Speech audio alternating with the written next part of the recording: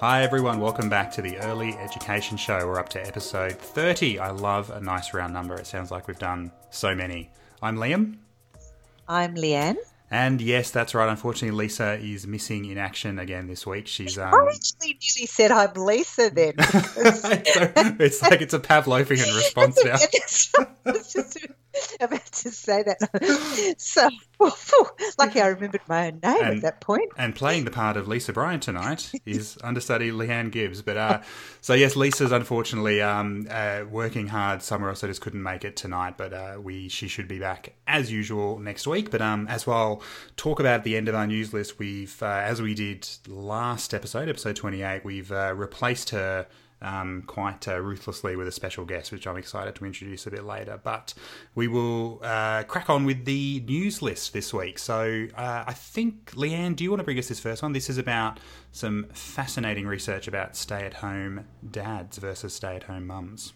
Yes, this is about stay-at-home dads. And I think this one caught my eye because I have been sort of around and about in various suburbs and have noticed that there's a lot more dads out with their very young children through the working week. And it's definitely caught my eye. But then I saw this and it said that in actual fact, we don't have as many dads who are staying home with young children.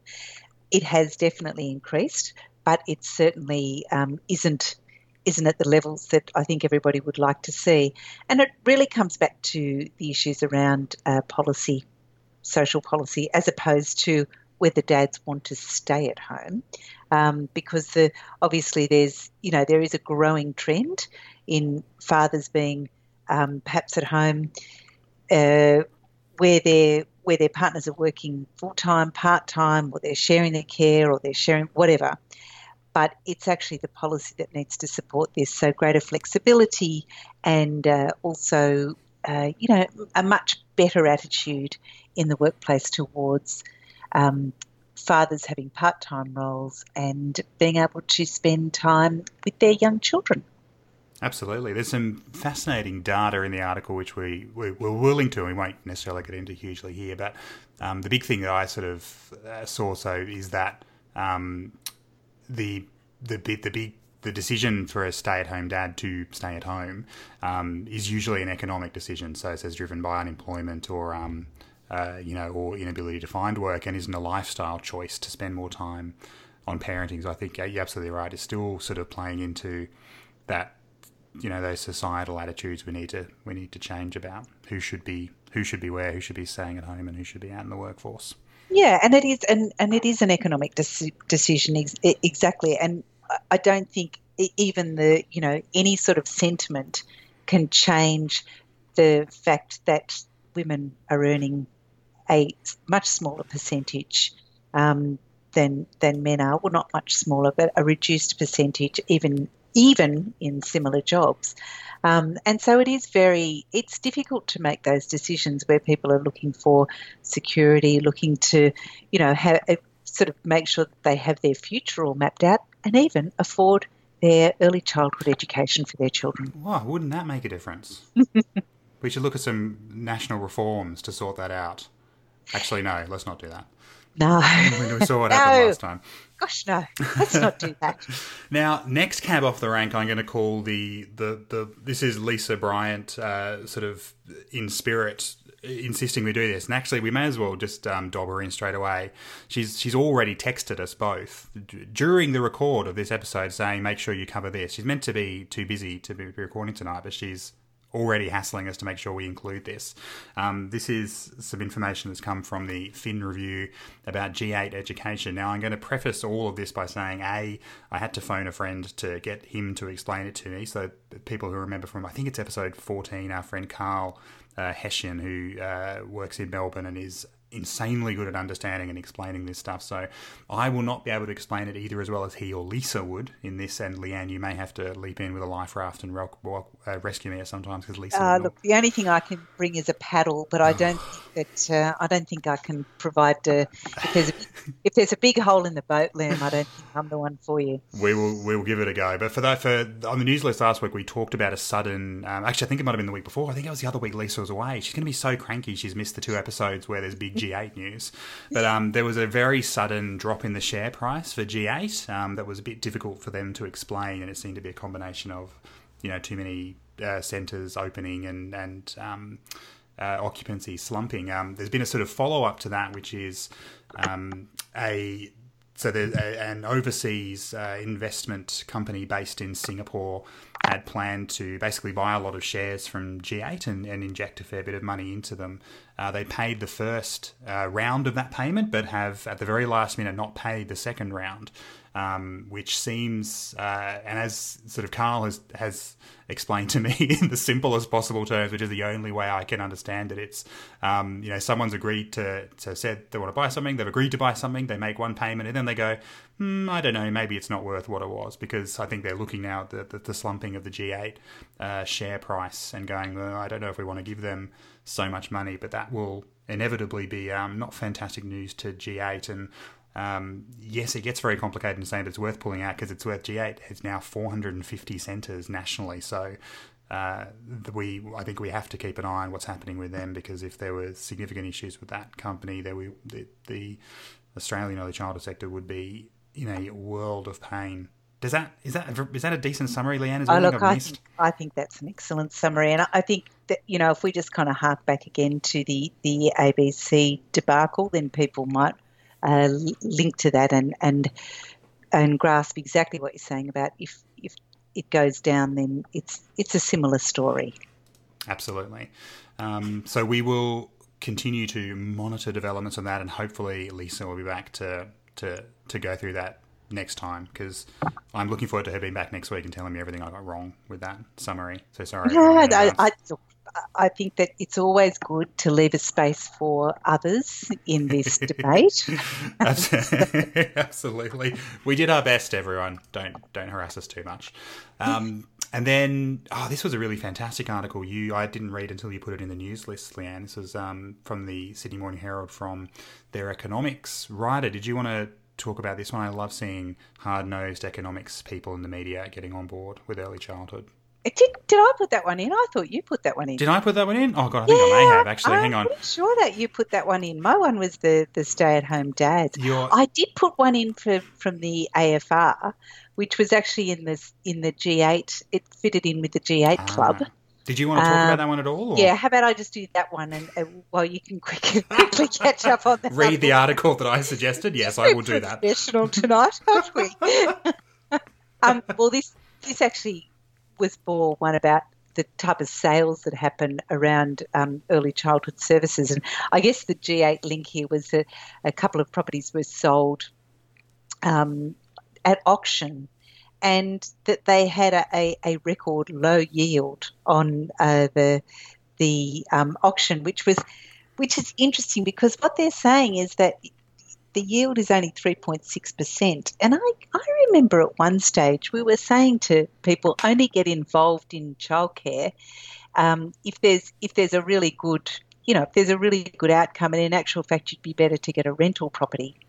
And do you know what? I think people have taken that advice here, because what they've done is they've bought these childcare centres that obviously have extremely long leases on them, and they're leased by G8. So they've got a lovely 10-year lease with excellent rental returns. I guess my worry in looking at that is how is this rent going to be paid over time? Yeah. And it was all in the same article where they were talking about the sale of coffee shops, I think, and ice cream parlours. And I thought, God. Yeah, I just thought, something's wrong with this picture. Yeah. Interesting. Yeah, it is. I find that stuff fascinating, as fascinating as I find it difficult to understand, but it does. I always just come back to, I'm just amazed that early childhood is lumped in with the same, with that sort of stuff, that it because of the market-based model. It's looked at in those terms, which just can't be good for children at the end It of the day. can't be, but I always try and sort of psychologically set my mind to think it's just about property. That's just about property. It's not actually about the childcare. Exactly, that's right. That's a good way to think of it, the bricks and mortar. I have now reminded myself of this article that I read, loved, and then suggested, and then forgot in the space of about 2 hours. So this is an article by Ross Gittins, who's the economics editor for the Sydney Morning Herald, and it's fantastic. It refers to a report by our favourite researchers, the Mitchell Institute, which have said that 26% of students are failing to finish school or an equivalent sort of vocational stuff, which is pretty staggering. And he sort of refers to this as a big failure of the school system, and talks about that for a while. But then he goes back and says, a key solution to this issue has to be, properly funding early childhood education and ensure that people, children can actually access early childhood learning. And critically, he says actually that's the first step. And then he also says it's an issue he's going to leave for his own column. So I'll be making sure he follows up on that. We must be sort of pinging him and letting him know Ross, that's excellent. Yes. Have you written that yet? I haven't yet. I'm going to tweet him as soon as I'm done here. But I don't think we should underestimate in the sector, particularly given the how poorly we sort of performed in advocacy with the Jobs for Families legislation. Ross Gittins is not some crazy lefty social justice warrior. He's a pretty hard-nosed economics journalist. I think he's that, but he's also that as well. I think he's two things. Well, people can be two things, Liam. But I don't think he would be the typical lefty we would assume. But he's but the economic, the arguments for early childhood are just, it's faintly ridiculous now that people can't just get on board with this. But the more people we have in these sort of senior cultural positions banging on about this, the happier I am. So we'll include a link to that article. And I think that's it. Absolutely. Well, that's it for the news list. We will cover some more media articles next week. But we are the topic for tonight. We've been thinking for a little while. So we did an episode on the changes to the National Quality Framework a few episodes back, and one of the big changes to the National Quality Standard. So the 7 quality areas that education and care services operate under will be having a bit of a revision. So, as we talked about then, a reduction from 58 elements to 40, but there will still be 7 quality areas. So we thought one of the things we wanted to do over the course of this year was look at each of the quality areas one by one in a sort of little mini series within the series. So we'll be sort of doing that over the course of the rest of the year, and we'll let people know when they're coming up. But it made sense to start with quality area 1, so we will actually be ducking off for a quick break in a minute, but we'll be coming back with an in-depth discussion on quality area 1 with the fantastic Rhonda Livingstone, the National Educational Leader for ASEQA. So this is, I don't think we could have got anyone much better to talk about this one. But keep an eye out in the feed. If you haven't subscribed yet, make sure you do, because we will be covering quality areas 2 to 7 sort of at random points through the year when we can find fantastic people to discuss them with us. But one of the things I think we've been really focused on this year in the podcast is really focusing on things that we hope will support professionals and educators working in the sector, and providing a bit of free sort of PD for the sector, because we know that's such an issue with educators and services being able to access that. So we hope these kind of discussions are useful. But we will be back after a short break with Rhonda and Quality Area 1. Stay with us.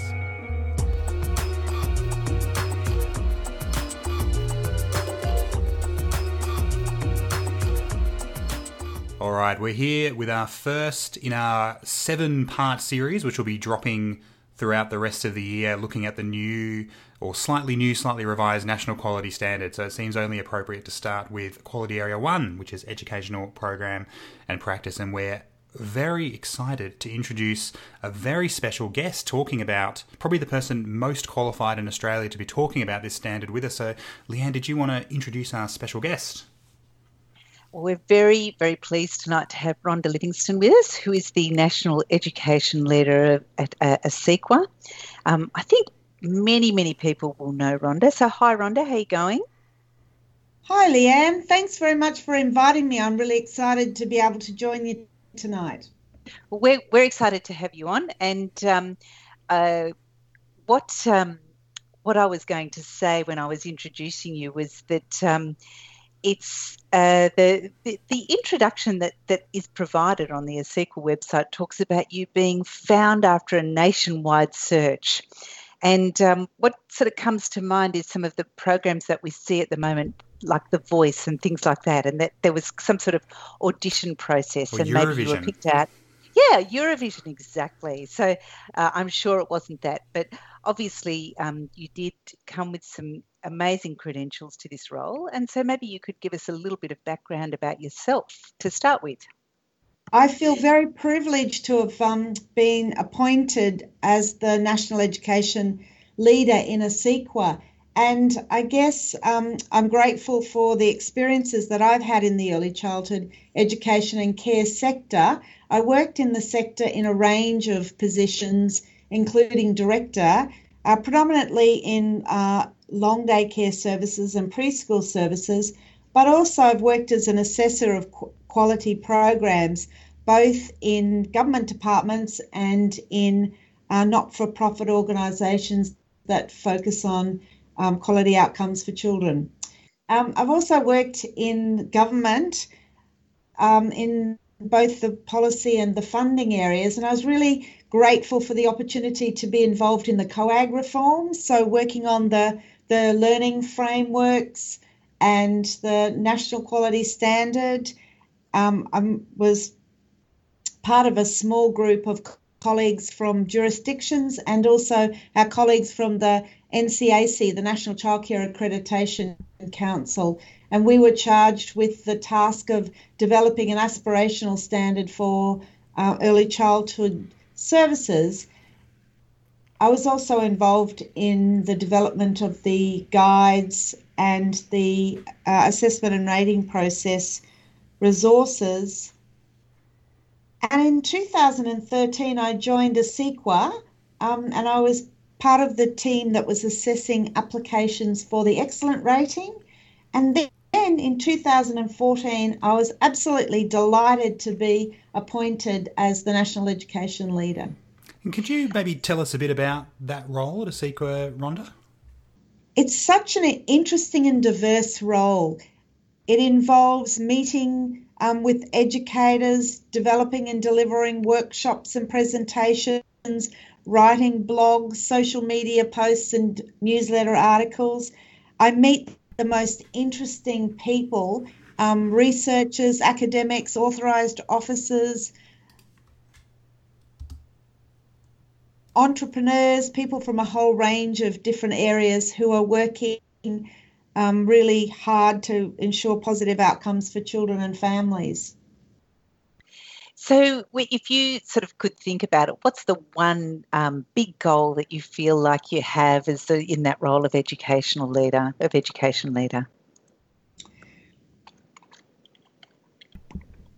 I guess an important part of the role is building a shared understanding of the expectations around the national quality framework, and that includes the National Quality Standard and the underpinning regulatory standards, as well as the approved learning frameworks. So it's a big role, a very big role, a lot of responsibility. No, don't want to put too much pressure on you, but what have you found to be the most fabulous aspects of this job, and then the other side of that, the most challenging of your role? It's absolutely inspiring hearing educators' stories. And I must have engaged with more than 10,000 educators and service leaders since I started in the role a little over 3 years ago. And it's really rewarding to hear the great practice that's occurring in services across Australia. That's a huge number. That's massive. No wonder my hair's turned white. Yes. I am fortunate that I work with an inspiring team of people, and we're great. It's great that we've got a leadership team that encourages and supports innovation and creativity. And so that's a really exciting part of the role, that we can look at different ways that we can support educators and, take that strength-based approach in terms of empowering educators with information, and I find the opportunity to share stories, educators' stories and service leaders' stories, quite amazing. I mentioned before that I get to meet amazing and diverse people working hard to make a difference for children and families. And that includes educators, service leaders and providers, authorised officers, researchers, academics, entrepreneurs. And also we hear some absolutely amazing stories from services that have achieved the excellent rating. And it just inspires me to read stories and the generosity of spirit. These people are really focused on improving outcomes for children and families, and not just in their immediate, in their service or their immediate community, but thinking more broadly about how they can support quality outcomes for children and families. Yeah. What's the most remote place you've travelled to? I'm interested in that. I think Gumbalanya up in the Northern Territory is probably the most remote, and again, inspiring to see educators working collaboratively with families and the community to ensure children have quality education and care experiences. Well, I know, Rhonda, I was very fortunate to work with a service that was fortunate enough to have you visit, and as well as some fantastic discussions, obviously, about Quality Area 1. That visit did end, I think, with you climbing the tree at the service as we took a photo, and climbing and hovering over the rest of us in a photo, which is one of my most treasured photos of my work in the early childhood education sector. So thanks for that. And sadly, tree Treehouse. climbing, like singing, is not one of my best attributes, but I'm always willing to give it a go. I think you did fantastically. That would actually bring reality to the myth about drop bears, wouldn't it, if you fell out of the tree? I think that's what people are talking about with the burden of being overregulated is people from a sequel hiding in their trees. But I'm sure it was all above board. You were asked to attend. All with good intention. That's and right. What about the tough stuff in your role? What's the hard stuff that you lie awake at night tossing and turning about? Holding a tune when I sing. I love to sing, but I recognise that I don't have an ounce of talent. But I think it's good for the soul, but also I use it as a strategy to have a laugh and to reduce stress. But I guess challenging is fitting in all the work that we want to do within a day, because there are so many stories to tell, and I'm so fortunate to have a job that I love and want to jump out of bed every day, and the work's always interesting, it's diverse, it's at times challenging, but it's always really rewarding. Oh, that's fantastic. Yeah. Well, I know that there was one more sort of personal question that we had for you, which was what are your hopes and dreams for early childhood education in Australia? It's really exciting for me to see the improvements in quality that are happening in services every day.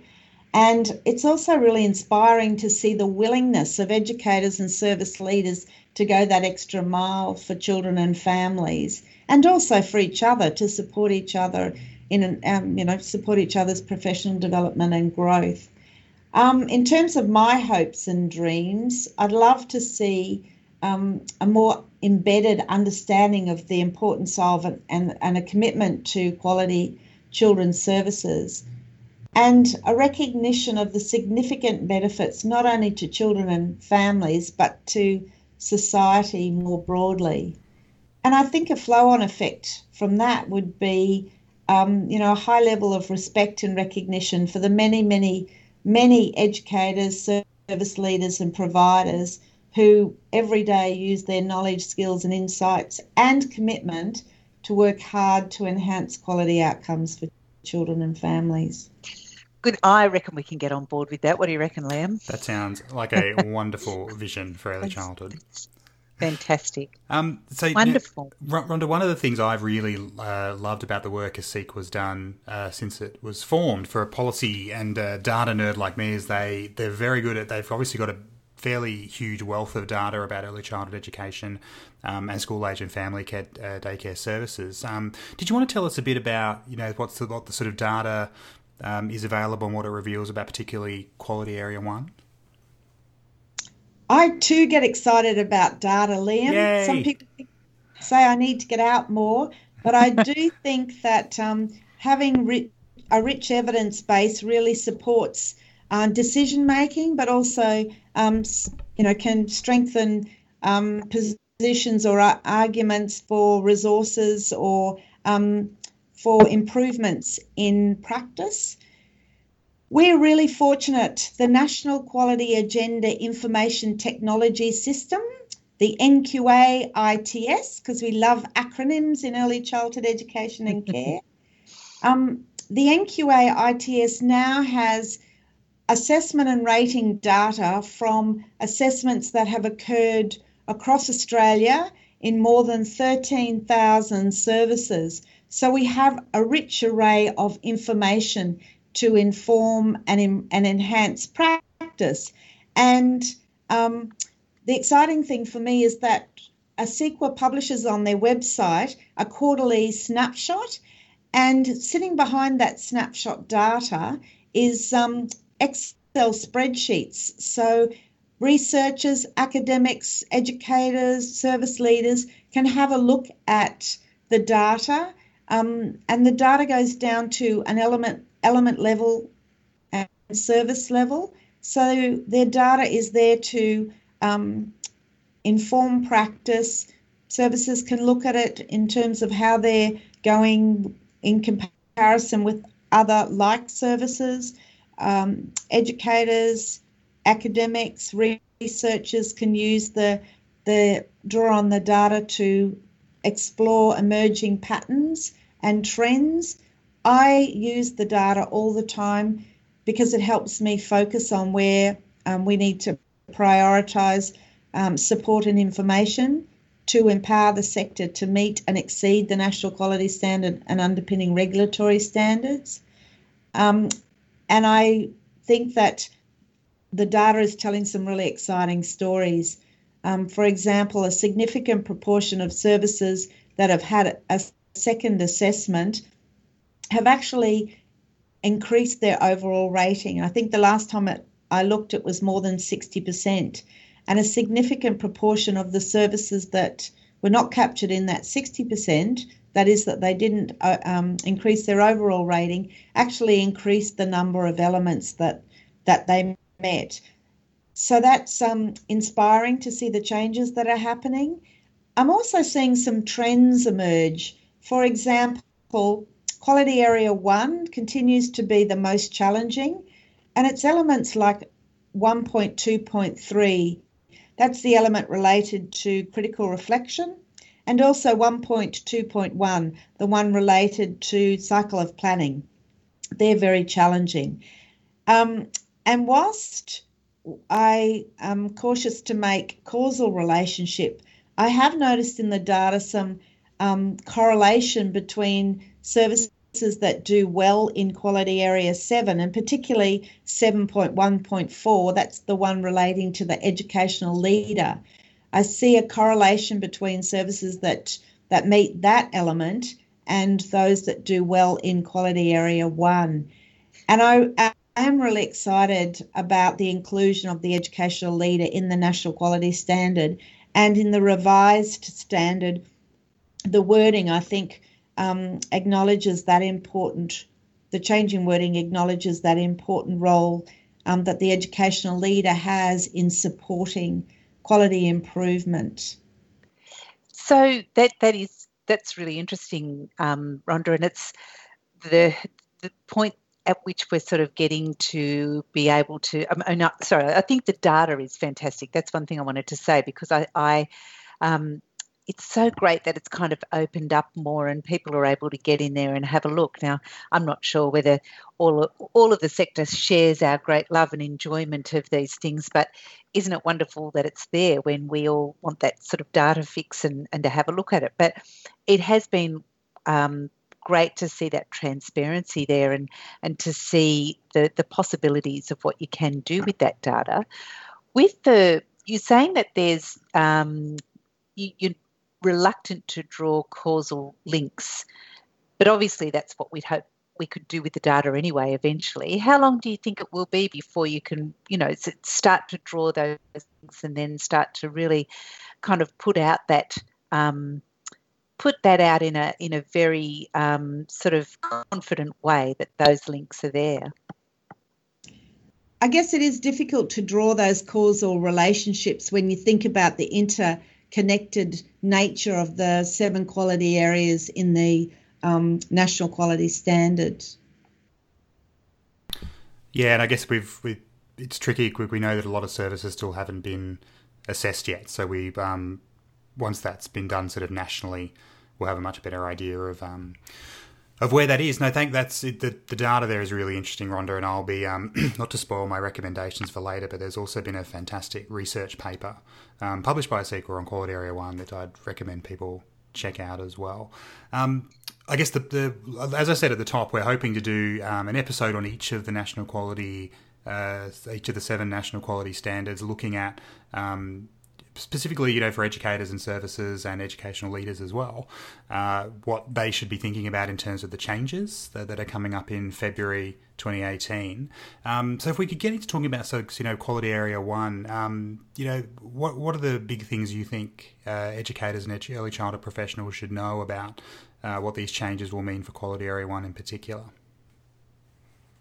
Thanks also for raising the issue of the occasional papers. We're up to occasional paper 4, and I guess that the papers go into more detail and a greater depth in terms of analysing some of the data in the NQA ITS. So I would really encourage you to have a look at those papers.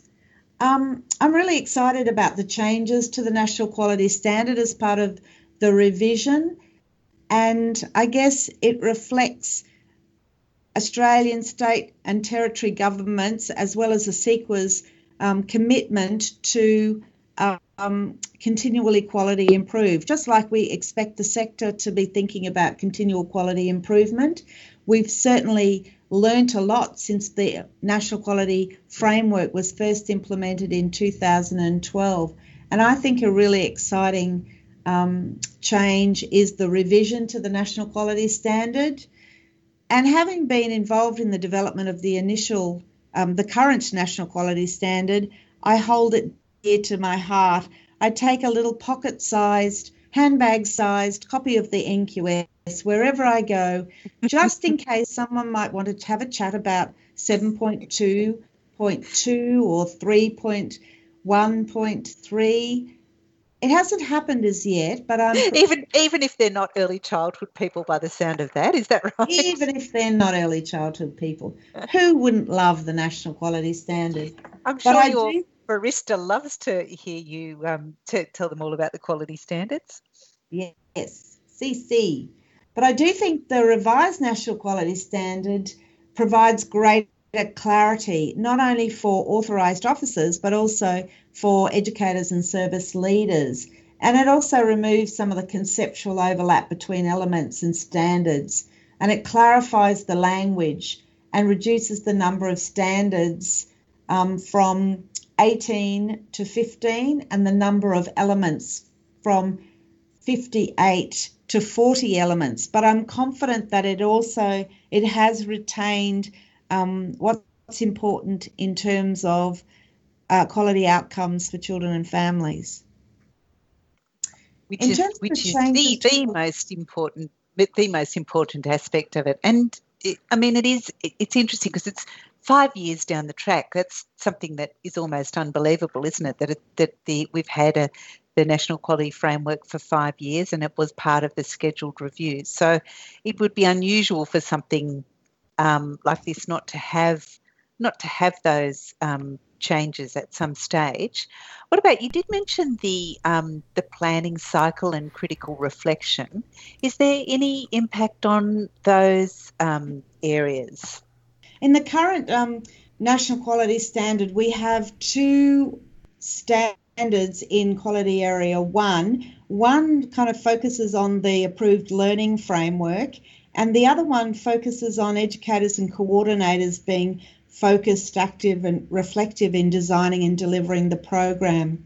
In the revised standard, we've strengthened the focus on quality area 1. So there now are 3 standards, one focusing on programs, one focusing on practice, and the third on assessment and planning. So that concept column that's included in the revised National Quality Standard adds clarity, and I guess that pays attention to the assessment and planning cycle, recognising that documentation is only one part of the cycle. And from my experience of working in the sector and also working with educators, I've worked with some people who really turn themselves inside out to get quality outcomes for children. And I think sometimes we get so focused on documentation and the amount of documentation we collect that we lose sight of the fact that documenting is only one part of the assessment and planning cycle. And I know that there are some great tools out there to support educators document and collect information about children's learning, their thinking, their growth and development. But sometimes something as simple as a post-it note can be more meaningful than filling out boxes in a template.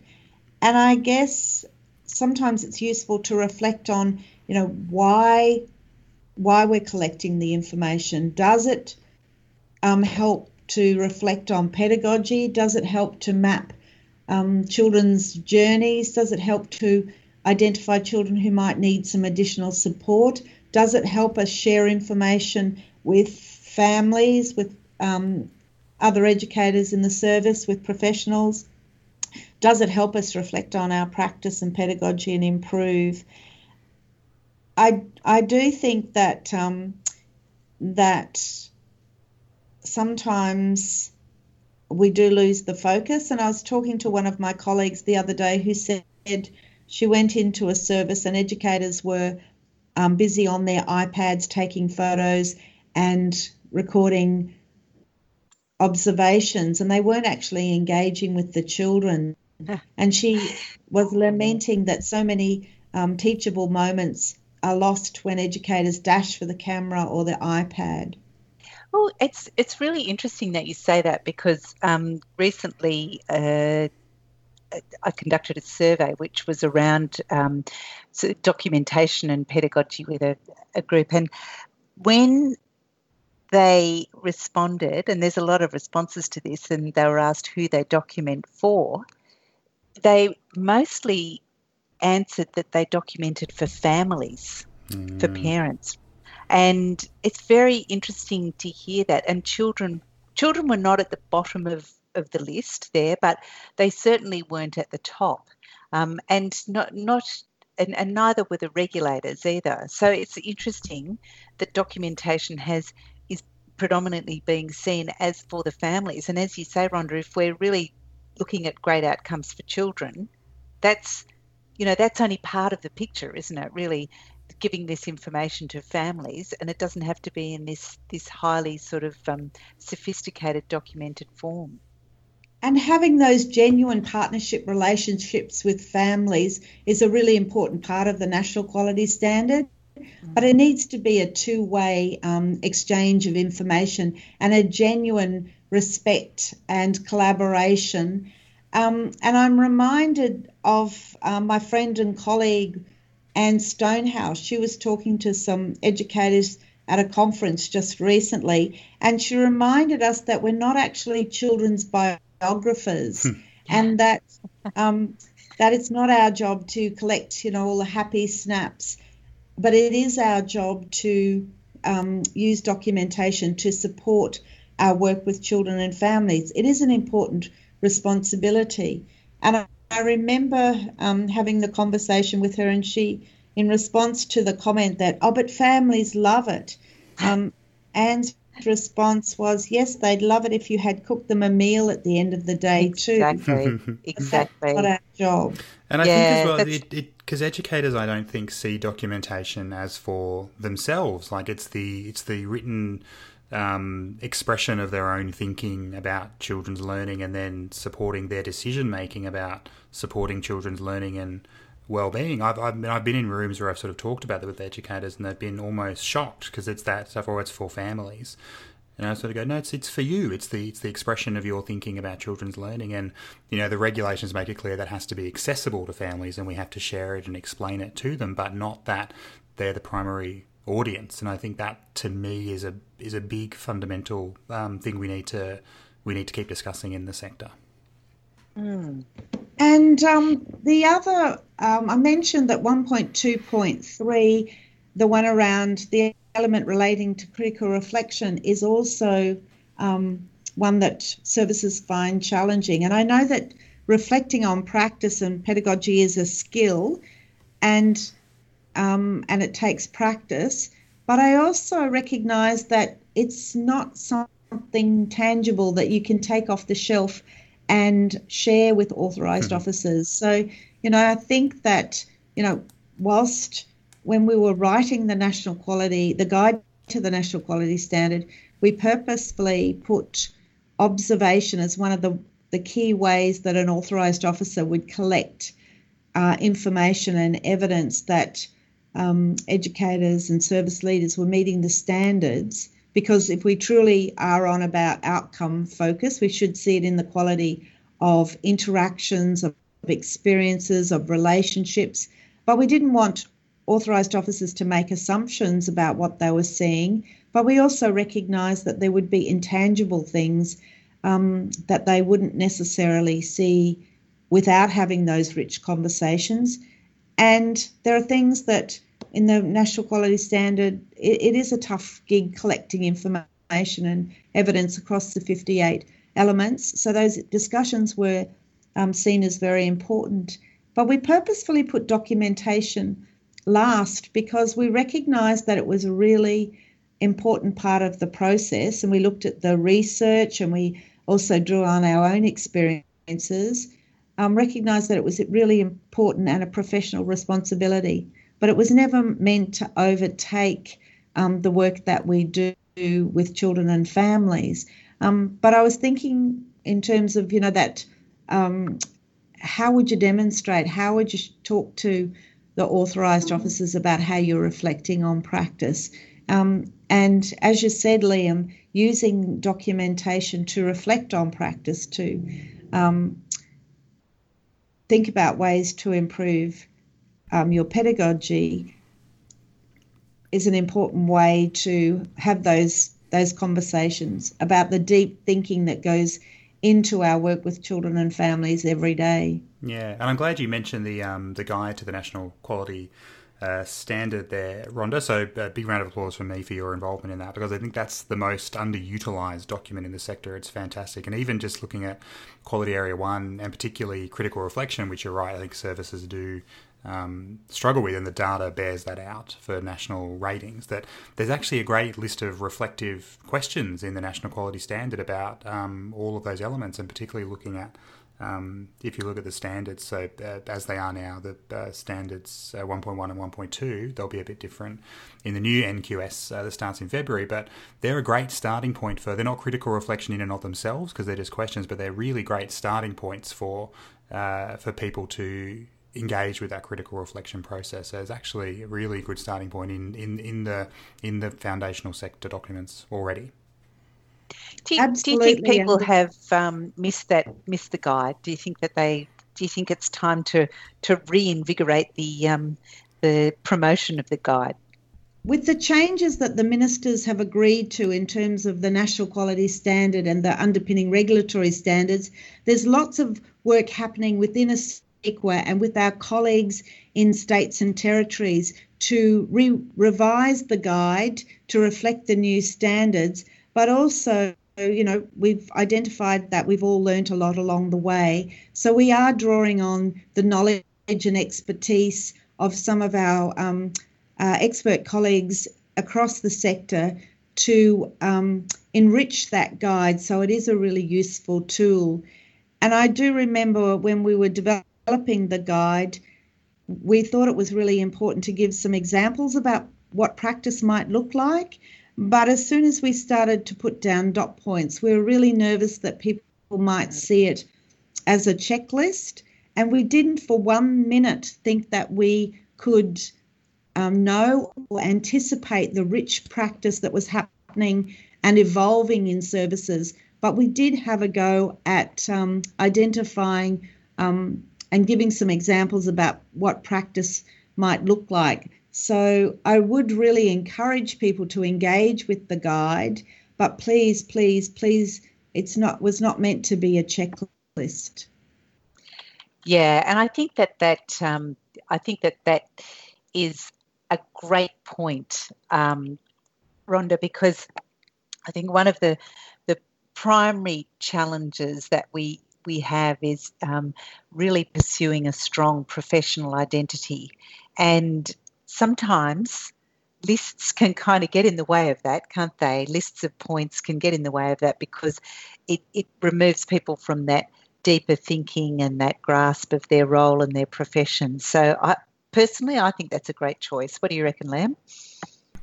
Absolutely, and it's always important to remember, because I think when I hear, which it amazes me, I still sort of hear bubbling in the sector sort of anti-NQF stuff and this sort of grumbling about, the NQF sort of sitting over everything, and then at the same hand, people going, well, it's not clear enough about what I have to do. I always want to remind people, the standard and the framework were developed for such a broad and an amazing sector that includes, centres in Metro Canberra where I work and services, in far north Queensland, in rural and remote areas. You cannot have a single checklist approach to those things, and services and educators have to, have a level of engagement with their own community context and the children and families and educators they work with, and then apply that thinking to the guide to the National Quality Standard, which is, it's there in the title. It's the guide to the National Quality Standard. It's not how to do the National Quality Standard. Mm. Yep. And I love the fact that the National Quality Standard recognises the professionalism of this sector. Absolutely. And it empowers educators and service leaders to make some choices, as you said, that are meaningful for the context. And there's a recognition that educators probably know their children, families, other educators and community better than anybody else.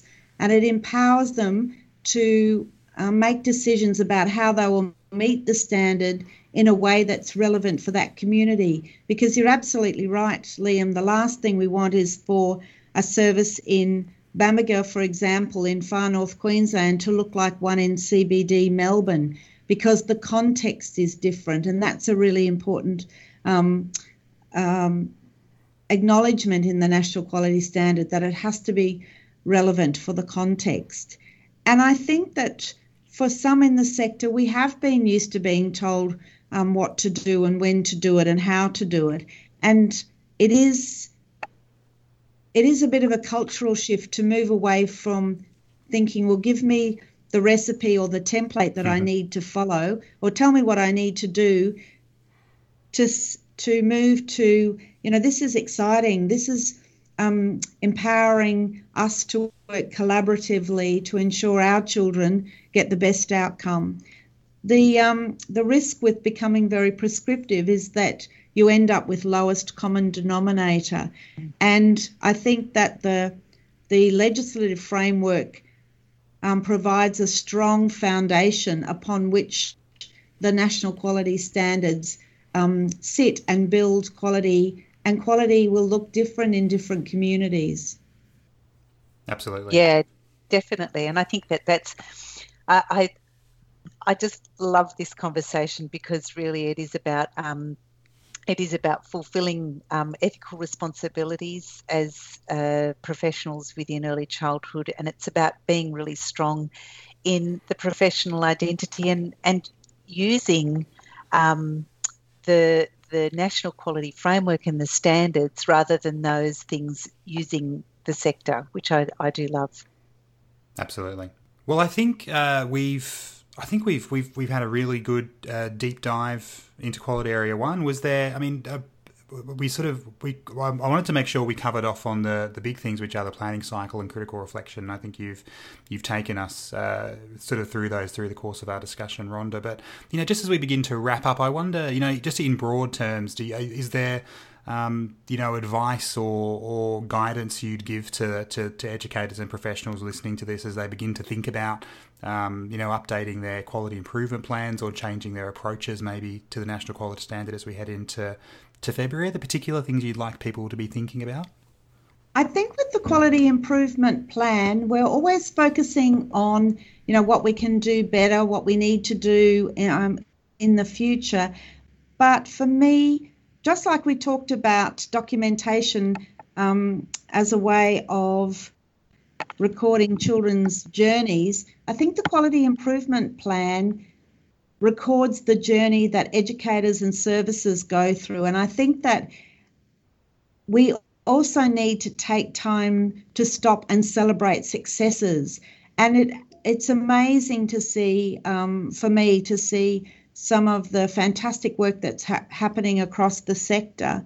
And I think that, I participated in a reconciliation forum a couple of weeks ago to hear from people like Alex from Reconciliation Australia talking about the significant numbers of early childhood services that now have a reconciliation action plan in place.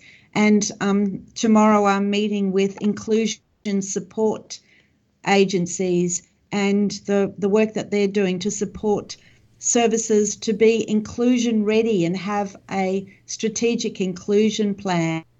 It's really exciting for me to see that educators and services are thinking outside the box in terms of that continual quality improvement process and engaging in meaningful, relevant and authentic ways.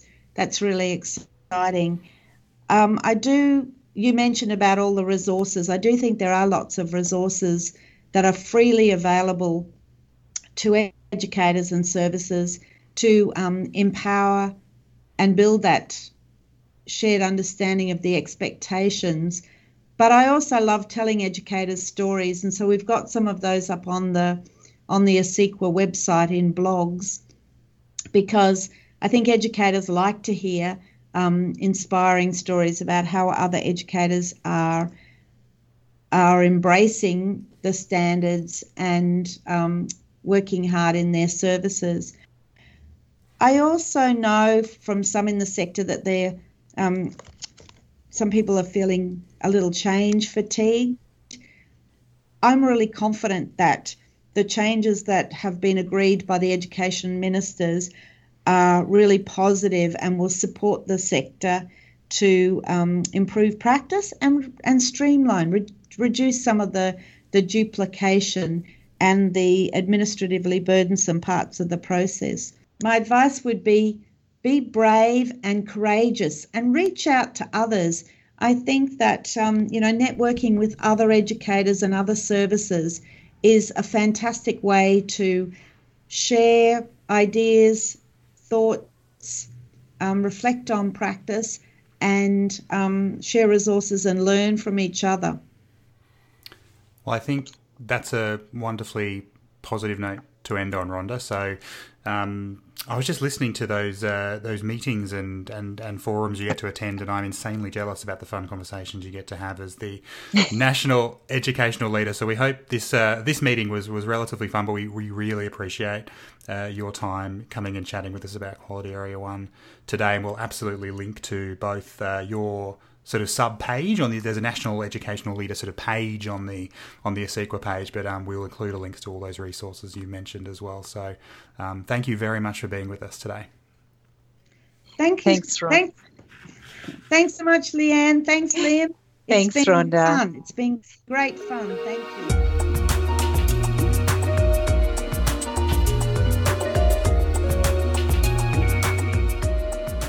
All right. Big thanks again to Rhonda for joining us. She Leanne, is it right that she stayed back in her office in Melbourne to have this discussion with us quite late at night? In Sydney she was, and we're very, very grateful to her for that because it's a big job that she has, and then she stays back to talk to people like us. I think we're almost incredulous about that. That would have been the highlight of her day, I'm sure. It probably was. So let's move, as we always do, to our recommendations for the week. And it's just you and me providing them this week, Leanne, so we better make them good. Do you want to go first? No pressure. Yeah, mine is actually fantastic. And I don't know, well, I think so. I did share it out to you and Lisa and said, you must read this one.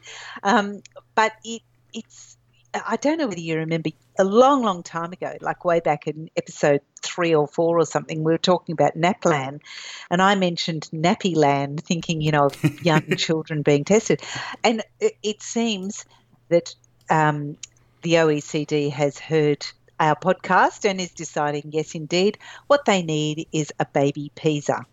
Now, I will just do a quick explanation of PISA because I think it's important. It's actually not like NAPLAN.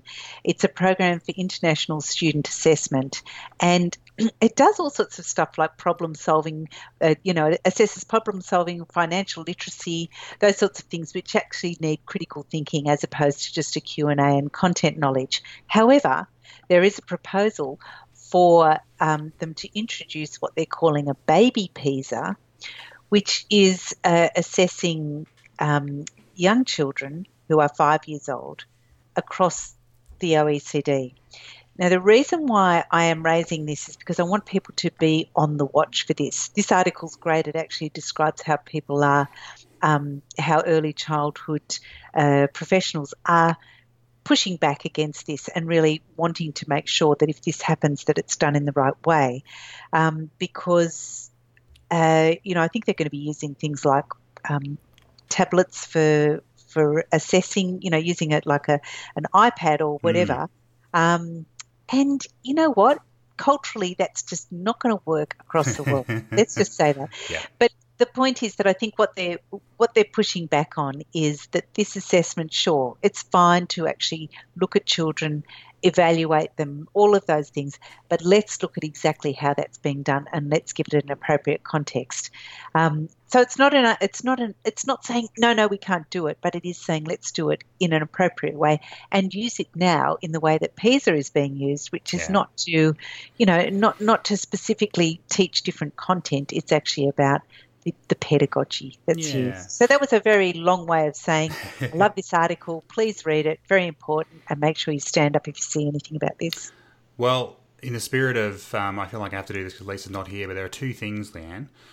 One, the article is great. So I'm assuming it's reporting pretty well on what the OECD is planning to do. I do like the focus on that they're saying it's not assessing reading and writing specifically. It's looking at emerging literacy and numeracy and self-regulation and social emotional skills, and then critical executive function as well. So I think they are, and pretty much the research is telling us, if we look at things like Harvard Center on Developing Child and the stuff that's happening there, they're saying that's the stuff that's better for long-term outcomes. So it's this shift, I think, from school readiness to looking at more long-term outcomes, which I think is positive. But as you said, it's going to be how that's implemented and how that's done. And then the second thing is just a purely judgmental thing. Nursery, so the article we're linking to is on Nursery World, which is just, it's fantastic. I read it all the time. It's a really great, I wish we had something similar in Australia, a really fantastic look at what the sort of early childhood sector in the UK. I just wish they'd changed their name and their branding. But that's a cultural thing because nursery is, I know. It holds a different status in another country, Liam. I know, but if anyone's listening, but even just the branding, they've got bright colours everywhere and it's a bit happy and lovely. Just, you've got such great content, just update the branding a tad, people. I think you've just got to go beyond it. I think you just have to stop looking at the package and look at look at what's underneath. Liam. Fair enough. And mine, look, just really quickly, because we sort of touched on it in our chat with Rhonda, my recommendation will be to the first of the occasional papers that have come out from ASEQA, which takes a really fantastic deep dive into the data that's been uncovered by ASEQA since assessment and rating began in 2012, and particularly looks at, as Rhonda said, things from the NQS IT system as well. There's some really interesting information there about what's happening sort of nationally across the sector.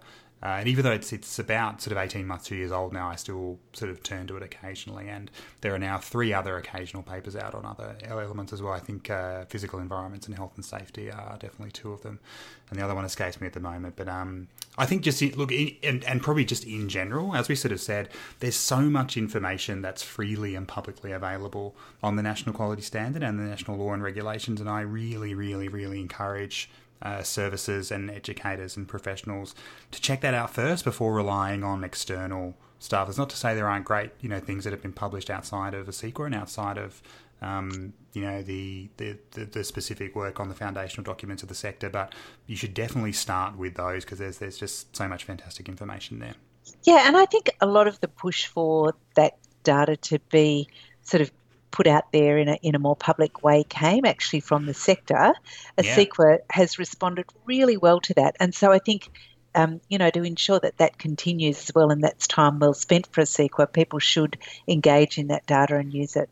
All right, that's it for the show. You can email us at earlyedushow@gmail.com. We're on Facebook and Twitter at Early Edu Show. You can also check out our wonderful website, which is at earlyeducationshow.com. If you're enjoying what you're hearing and want to support the podcast, we would absolutely be very grateful for your support. There's 2 big ways you can do that. You can head to patreon.com/earlyedushow, where you can actually do, for as little as $1 a month, is actually financially support the show. And we're really grateful for that in particular because it means we can grow the podcast, buy some new equipment, make it sound a bit better, and then do some fun stuff later in the year if we have the funds to do that. So we're definitely doing that end of year office party, aren't we? You are determined to push this party agenda. I am on board, Leanne. I am on board. We're going to invite everybody who listens to us. It's going to be such a fun party. I can't wait. If you can't do that, which we completely understand, what also really helps is a rating on review on the Apple Podcast Store. So if you have an iDevice and you're listening to it on the podcast app now, you can just head to the store, search for Early Education Show, hit 5 stars if you like us that much, and leave a review. The algorithms and crazy background data crunching of the behind the scenes of the store means that more people can find the show if you do that. So we appreciate anyone who can do that for us.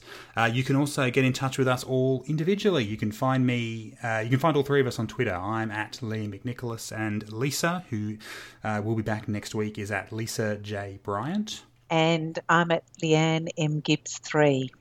And that's it for another week. Thanks to everyone. Thanks again to Rhonda. Lovely to chat with you again, Leanne. And with you, Liam. And we'll look forward to having Lisa back next week. We are. So, and yes, hopefully with another instalment of G8 Watch. But until then, it's bye from me. And from me.